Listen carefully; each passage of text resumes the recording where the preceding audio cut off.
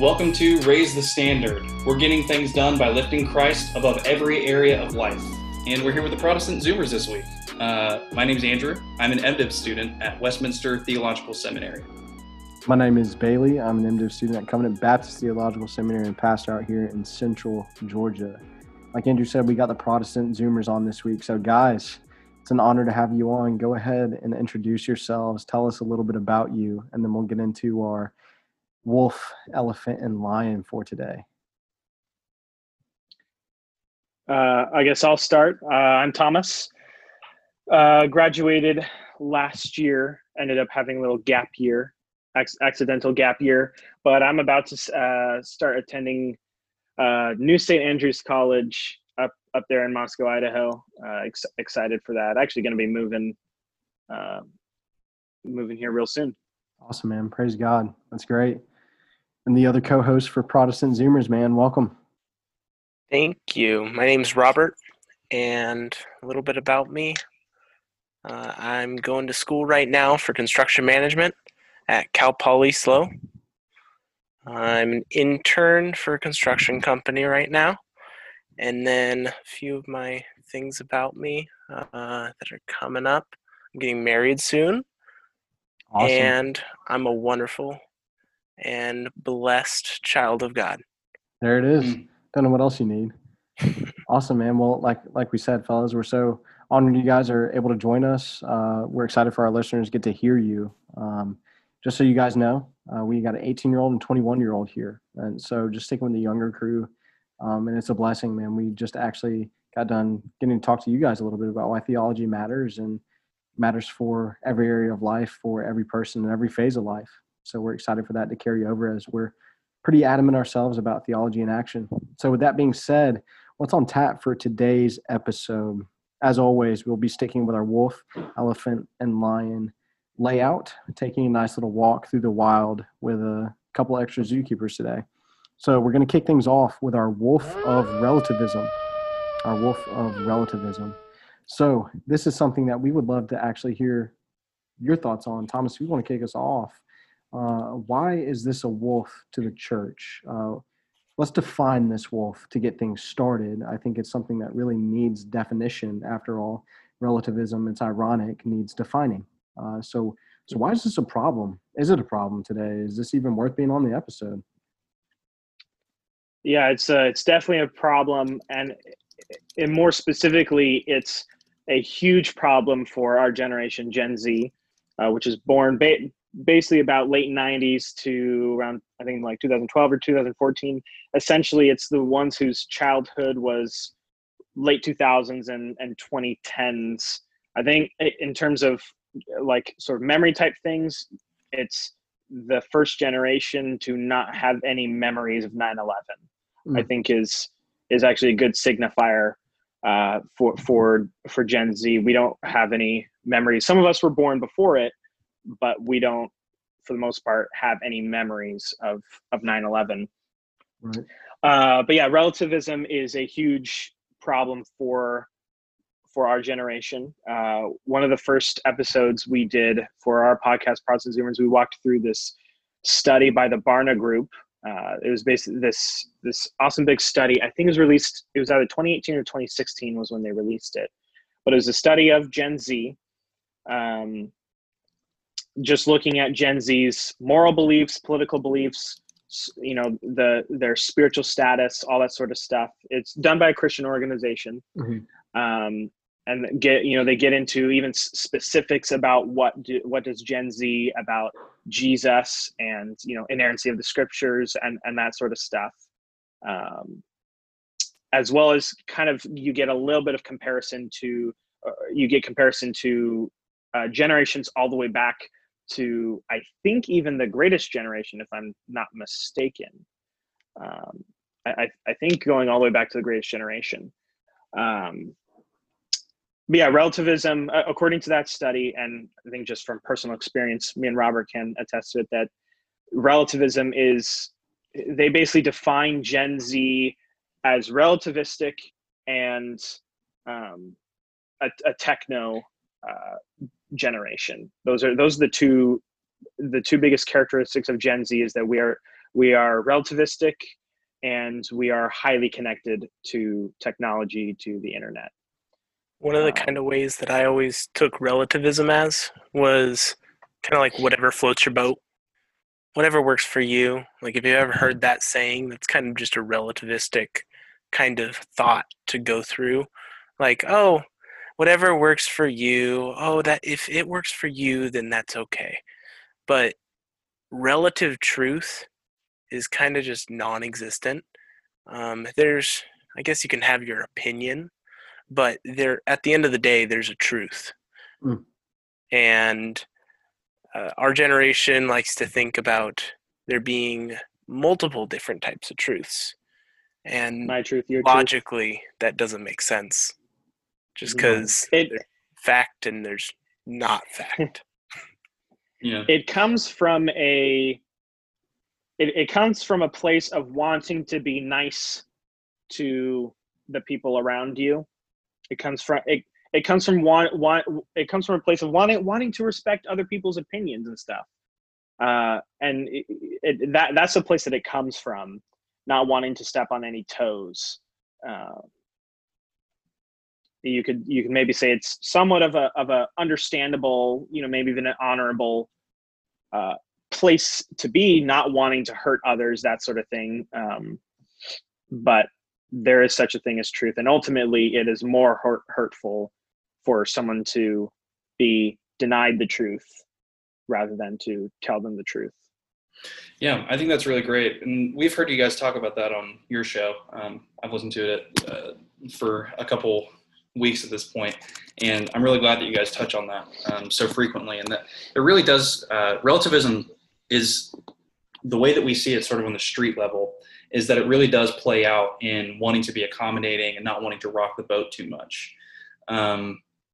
But in my experience, like studying it at school as a philosophy major, when relativism starts to work its way into like the university in like, basically the 1700s, it starts to really dissolve this idea of objective truth at the foundational level.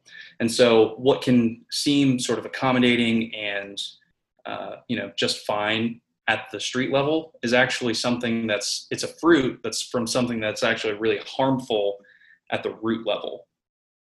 And I think it's really important that you guys are addressing that for your and questionably our generation, because Bailey and I are 1996, and who knows if we're Zoomers. We squeak in there. We squeak in there. We're transitioning.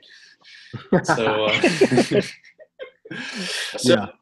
Bailey, in your experience as a pastor or doing college ministry, I mean, how has relativism sort of affected that aspect, if at all? Yeah, well, it certainly has. So I'm pausing here. There's a lot to unpack, but I think to unpack it charitably, relativity doesn't just affect, primarily, yes, it affects the perspective of there being one objective truth. But let's take, for example, gathering of ministries out here in Central Georgia. There can be a group of people who would affirm that, Jesus is the only way, but then sort of approach the living out of that relativistically. So I'll say it this way. There's a lot of common convictions that aren't shared throughout the general body of Christ, such as church membership. Out here, it's so susceptible for college students to just fall into this trap, really, of sort of like a college summer away youth group. That's what a lot of parachurch ministries come off as. One of my fellow elders out here, he coined them this way, as synthetic brides. So sort of imitations of the church. And so here's how sneaky it is. And you asking this question in the context of being pastor is, yes, absolutely. The movement of relativism affects and is an aggressive attack on Christianity, which is, the one true religion and we stand on that. Say, this is this way because of the objective truth of God and His Word. But even within the church, relativity, it absolutely affects people. And here's how it does, just for an example. I was having a conversation one time with a college student just on how personal devotion is done, how their time in the Word had been. And it just divulged a sentiment of not wanting to be confined to a schedule, not wanting to restrict the spirit, bro, and wanting to be free and not put God in a box. And I think that's a very common sentiment, I know in my context, and I think in our Gen Z, things in regard to relativity, at the end of them, desire everything to be personalized, and that includes God, that includes a Savior. Even in the verbiage of current Christendom, personal relationship with Jesus Christ. While true, it's not what it's painted out to be. Christ saves a people. And yes, sanctification is an individual working out of one's salvation in the body of Christ. So when somebody is saved, it's not from X to Y to Z. It's into the body of Christ. And so, man, I could talk about this all day, but in a nutshell, in the context of pastoring and trying to pastor well, it's sort of the surface level idea that, yeah, relativity is out there. What do we expect from the world, though, when they don't have logic? They don't have sound minds. All they can be is relative. They don't yet know the one, or rather, they deny the one objective reality of God. But in the church, man, when we start to adopt worldly ways of thinking, one of the foremost of which is relativity, that there is an objective truth, but you can go about it your way, and it affects everything. It makes this worship song okay. It makes this mode of worship okay. And before you know it, you have fog machines being justified to create an atmosphere. You have light up sticks being raised in worship, and it looks more like a club than it does a gathering of God's people. And you have things that crumble because they don't have the spine of Holy Spirit. And so relativity, by all means, man, it's in the church, the professing church, that is. So to answer that question, Andrew, I know the short answer turned long, but man, yeah, it stains a whole lot more than we see just on the surface. Yeah, so I love how you frame it as relativism is a direct affront to the Christian faith. So for you guys, like Robert and Thomas, have you guys encountered that at all in your own experiences of doing ministry, whether it's online or just chatting with people in life? What does that look like? Well, I know, in a very specific way, we've done a few episodes with one of our agnostic friends. Just first, we did an episode where we talked about that in general, and then we did a little bit of going through the beginning of Mere Christianity, C.S. Lewis. So in that, that's those are very head-on conversations about relativity and this sort of thing. And it's very true, Bailey, when you said some people will get to the point, and this is what our friend was like, where it's like, yeah, at some point it's probably true that there's an objective truth, but who's it to say that, that we know it, and, it ultimately doesn't matter anyways. And it just matters what we do from here to here. So there's that example where a very, specific and direct example, but definitely, in interacting with, I did a little short, I did one semester at our community college, and that was, and one of the classes I had was speech, and that was fun, just hearing some of the other people give their speeches and what they believe. I think general kind of like what Rob said, kind of float your boat, and This for me, there's, oh, okay. That actually leads me to a thought with relativity, and we see it so much in our generation. You can't make a stand for anything. You have to nuance and opinion itself it to death, where people do that when they make a claim, but it's like, but this is just my opinion and I might be wrong, and yada yada yada. You do that to death until in reality what's happening is you've killed your claim, and it doesn't matter, and no one needs to listen to it anymore. If you can't take a stand for something, and if there's no such thing as truth, then none of that matters. And when you come into a disagreement with someone, it doesn't matter. There was someone who had done a speech about how private schools are evil and oppressive and the government should shut them all down. And it's like, well, relativity, like there's no such thing as ultimate truth. Why is it evil and oppressive? And a common phrase among the Reformed: by what standard? By what standard are you saying that is wrong and your way is correct? And you can get into that response of, there's no such thing as truth. Is that statement absolutely true, that there's no such thing as truth? Like relativity just it tears itself apart. We see that in any sort of secular anti-gospel worldview. It ultimately eats itself. And that's just where it takes us.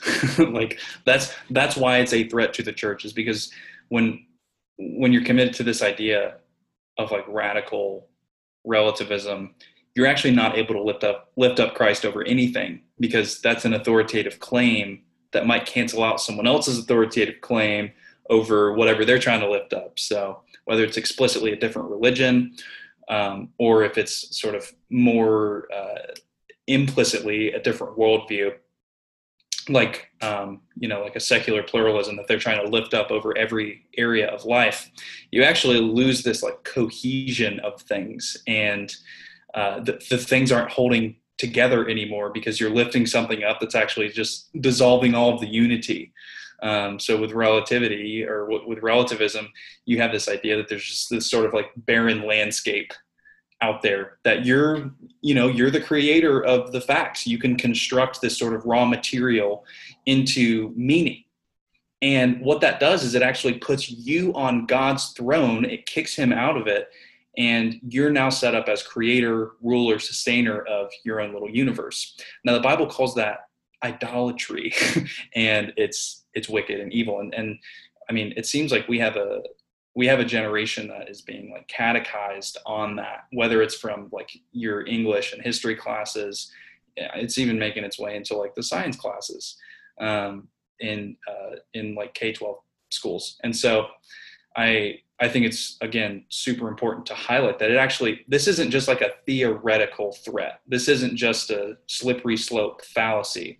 It's like, guys, this is where ideas take us. And that's why it's important to keep your eye on the ball. It's important to like know what direction the wind is actually blowing culturally. And that's not to be a doomsday prepper. And that's not to say that like, Jesus isn't actually victorious and the Great Commission isn't fulfilled, because around these parts, we actually believe that those things come to pass according to the scripture. And so, again, we just wanted to draw really intense attention to that, because this is an actual threat. Like relativism is an actual threat to the gospel of Jesus Christ. And we need to actually lift him up over it, use biblical standards to assess it in order to knock it down. And it's not without understanding it, but to knock it down. Yeah. Robert, I'd love to hear from you, man. What's some of your thoughts on this? So kind of piggybacking, it's even in the church. One of the examples of this is Bethel Church. So you even mentioned fog machines. Cultish did like a whole episode on it. Escaping Bethel, man. Parts 1, 2. I think they might have gotten to 3. They have confetti in their Yeah. HVAC units, and they just have it all go through whenever like they build it up, and God doesn't need that. And then they are coming up with theology like God's breath smells like apple juice, and Nonsensical things. That's the fruit yeah. of relativism. Yeah. It's You true know? to them. Yeah. I think to bring this into practical perspective and both theology in action, but also in culturally what's going on right now. Milledgeville, where I get to pastor in, is a very divided town. Sherman marched through Milledgeville, lit fire to the Capitol. And so there's a lot of scars that run pretty deep. So with the Black Lives Matter trademark movement going on, people exercising that theology, we get to see some of that out here in Milledgeville. And so I had one instance at a gas station where I go to get gas because that's what you do, and breakfast sometimes when you're running late. But I was getting gas this time, and a group of black guys pulled up in their car, and I think had maybe just gotten back from downtown where they were picketing, and we're just talking about Black Lives Matter, Black Lives Matter. And I'm the only white guy there. So they turn to me and they say, Black Lives Matter, right? And so I'm pumping gas and we're having this conversation that I get looped into now. I say, well, I know why I think they do. Why do you think they do? And see, it gets into this, and the way that relativism and relativity affects theology for even the laymen to pastors now is on issues such as this. Because the fact of the matter is, relativity presumes that the gospel, Christ, didn't have anything to say about something. So we can come up with something better. We can come up with a more suitable response. Rome wasn't like Central Georgia now, right? Rome wasn't like a big city now. It's like, no, God's word is still sufficient and it still stands true. So we got into a conversation, and I got to share with him what a lot of the church is missing out on right now. I'm seeing tweets that say, be careful about presenting the gospel during protests. Don't take advantage of people's pain. And I'm in my mind, I'm like, it doesn't make any freaking sense at all, And so getting into that sort of relativistic thought process, the church, when she stands on the cornerstone Christ, can at a gas station present to somebody why Black lives actually matter. And it's because they have an eternal stamp of their Creator on their souls and in their eyes. And it's not because of a melanin level in skin. And so relativity affects how much we actually live out our faith in day-to-day life. And it is, like you said, it affects worship, it affects boldness, it affects something called Christian ambition and excellence. They don't jive well together. So yeah, it's a problem. Yeah, it completely interrupts this idea that you're supposed to be giving an account for the hope that's within you. It's just because it's within you doesn't mean it's not an objective hope. It's the Holy Spirit applying that good news of the gospel to your life and then giving a full account of that. That's what we're called to do. So in order to sort of address maybe something a little bit deeper beneath the surface, or perhaps there's an elephant in the room, one might say, what do you think is lying underneath all this relativism? What's a cause of it? I think one of the major causes is the fatherlessness of our culture. Fatherlessness and hatred of men as leaders. I think hatred of literal fathers, and ultimately it's hatred of our Heavenly Father. Because without fathers are the ones who make the biggest impact on someone's life. I forget the exact stats, but the stats say that the presence of a father in the home, and this isn't even getting into whether they are a good dad, or if they're a deadbeat dad who's just physically present but not emotionally, spiritually present. Just the physical presence of a father working for the family and living under the same roof as his kids. The kids have, I believe, a 70% chance of a higher success and better life. It's an exponential greater chance of kids not getting into crime, not becoming criminals, not going to jail, succeeding, finishing high school, being a success in school, whether K through 12 or into college, and further then down the line, them being successful when they leave the home. Just the physical presence of a father, not even getting into the impact that a good dad will make on kids. Fathers are one of the most influential people in our lives, and it's the same when a father is not present. This is where I think I heard it from Doug Wilson, maybe it was someone else, but he likes to say the husband, the father, is always the head of the household, even if he's not there at the table. That dad sitting at the head of the table makes an impact. The empty chair at the table makes a huge impact. And the reality is we hate fathers, right? We've replaced our natural fathers with the state.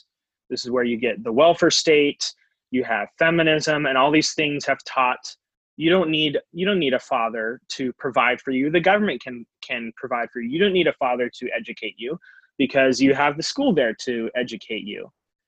The church has even adopted this, and you don't need a father to teach you spiritually because you have youth group. Youth group can take care of your spiritual and theological education. You don't need the dad to teach that for you. We hate fathers because ultimately we hate our heavenly Father. And because we have gotten rid of fathers, that guidance is no longer there. The impact that fathers make is because they guide their children. It's the Proverbs that say, train up your son, in the way that he should go, and he'll remember it, right? Fathers guide their children into adulthood, into making their own impact on the world. And it's a part of God's good creation for fathers to be a part of this and to have that role in guiding their family. When you take that out, when you take that person out, when you take that guide out, you no longer have the dad to teach you that relativism is stupid. Yeah. You no longer have the dad to teach you how to be a man, how to be a woman, how to be a man of God, a woman of God, how to stand up for your faith, how to be humble yet bold. You don't have that guide. You don't have that guidance. And we see further and further, we are a more fatherless generation. I think it's Michael Foster that says we're a nation of bastards. We have no fathers, and it's a result of hating fatherhood. Yeah, I think to put some scripture to that, man, and thank you so much for those thoughts. Your name actually pops up here in the scripture. It's a very popular one when it comes to really cutting relativity's head off, to put it as a mental picture here in John 14:6, where he's answering Thomas. Thomas asking how we can know the way of where you're going. Jesus said to him, I am the way and the truth and the life. And here's the sword that cuts off relativity's head. No one comes to the Father except through me. Right? It's raising that standard. But to go on with that thought of fatherhood, and this is actually the precedent in a lot of ways for that Romans 1 truth we'd like to flex about all have seen the glory of God. None are without excuse. We actually see this pop up here in verse 7. If you had known me, you would have known my Father also. From now on, you do know him and have seen him. And so, man, that just drills home. That drives that scriptural stake deep, deep into the ground about exactly what you're talking about. The issue is fatherlessness, primarily for those who are spiritual bastards, to borrow that verbiage, in the world, have known the glory of God. and have instead loved the darkness rather than the light. The rest of John 3 that people don't like to read. So yeah, man, I mean, that really drives it home. I love those points you made. I think it's really important to highlight that, like, you're talking about the Father as someone who gives direction, someone who gives stability, someone who gives identity. And it's not in a domineering or in like a violent imposition sort of way.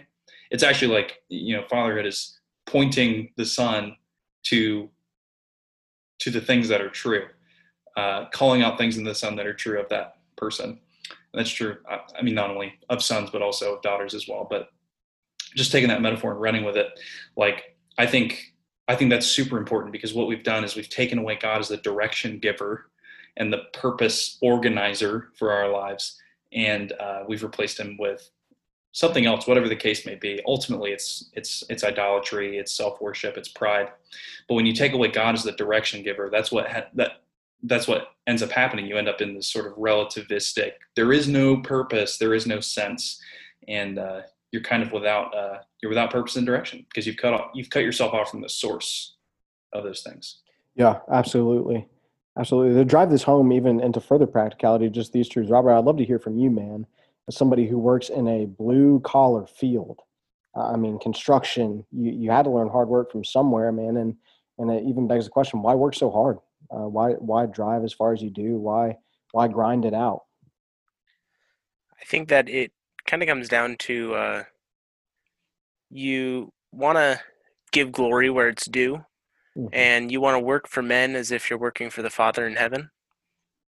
So if you're being lazy and not doing your work, and you're kind of taking longer breaks, that all is reflective in, like, other people will see it. But if you kind of go the extra mile and you're on time, you make sure that you're always working hard, you always have a good attitude while you're working, all of those things are seen by those around you, and you're able to see there's something's different about you. And there's a lot of what's the word for it, all the you're not allowed to say that because it's politically incorrect. PC, non-PC. Yeah, and especially in the workplace, like, you're too Republican. What are you doing? Yeah, you can't say anything. But then when it comes to, like, you kind of have to wait till somebody comes to you most of the time, or just be willing to lose your job for what truly matters. Yeah, and if that's standing for what is true, and that is what it's going to end up taking. But like, I'm not going to deny what I believe. And then when somebody asks and sees something different, I want to be able to show that I'm different and point to the one who matters. Man, yeah, absolutely. And praise God for that. But I'd be remiss to start working toward a closing point here for our part one of this episode, as we continue to chew up this elephant bite by bite. I would be remiss if I didn't point out the big bugaboo in the room, the people who drop this ball the most. It's easy to sit back and see culture do this, right? To see our generation, generations after us, my siblings' generation, adopt a relativistic worldview. But like I said earlier, what can we expect? Fools will think like fools. Those without a renewed mind will have foolish thoughts and will bend to their will. They are enslaved to sin. So what do we expect? Where do we need to uproot this problem? And I would like to propose, and fellas, let me know if I'm off base here, or just pat it on. But man, the church is primarily complicit in the world adopting so ferociously a relativistic mindset and lifestyle. Why? Because we've gotten really shy about sharing and discussing our Savior. The world is going to look for a solution somewhere. It'll find it in sex, substance, sexual revolution. What they consider to be freedom is actually just slavery, deeper and deeper, and the chains digging tighter. That's because the church has really dropped the ball on saying what Jesus himself said. He is the one way, truth, and life. Nobody's going to make it unless it's by his cross and in his blood, man. And so I think to nail that on the head, if any of you guys have any closing thoughts for us there, how can the church raise the standard? How can the church point to God's goodness, beauty, and love in that? I think it's often not being afraid to hurt feelings. Mm. The word will pierce hearts, and you let it pierce hearts. And it's meant to be a sword. Yeah, brother. It's a sword. Cuts down to the bone marrow. Yeah. It says. Yeah, I was gonna say simply, the church needs to grow a spine. Mm. It does, man. It does. Absolutely. We do. Andrew, what do you got? Dude, I think just with all that, like, there's just so much. Like, just thinking about, I don't know, just like being restored to the Father, and how we just don't really seem to care about that. Yeah. That should be something that's like, that's the heart and soul of the gospel, is that Jesus restores you to a right relationship with the Father. Yeah. You're part of his household, part of his family, adopted into his benefits. You're given an inheritance. Only fathers can give an inheritance in that way.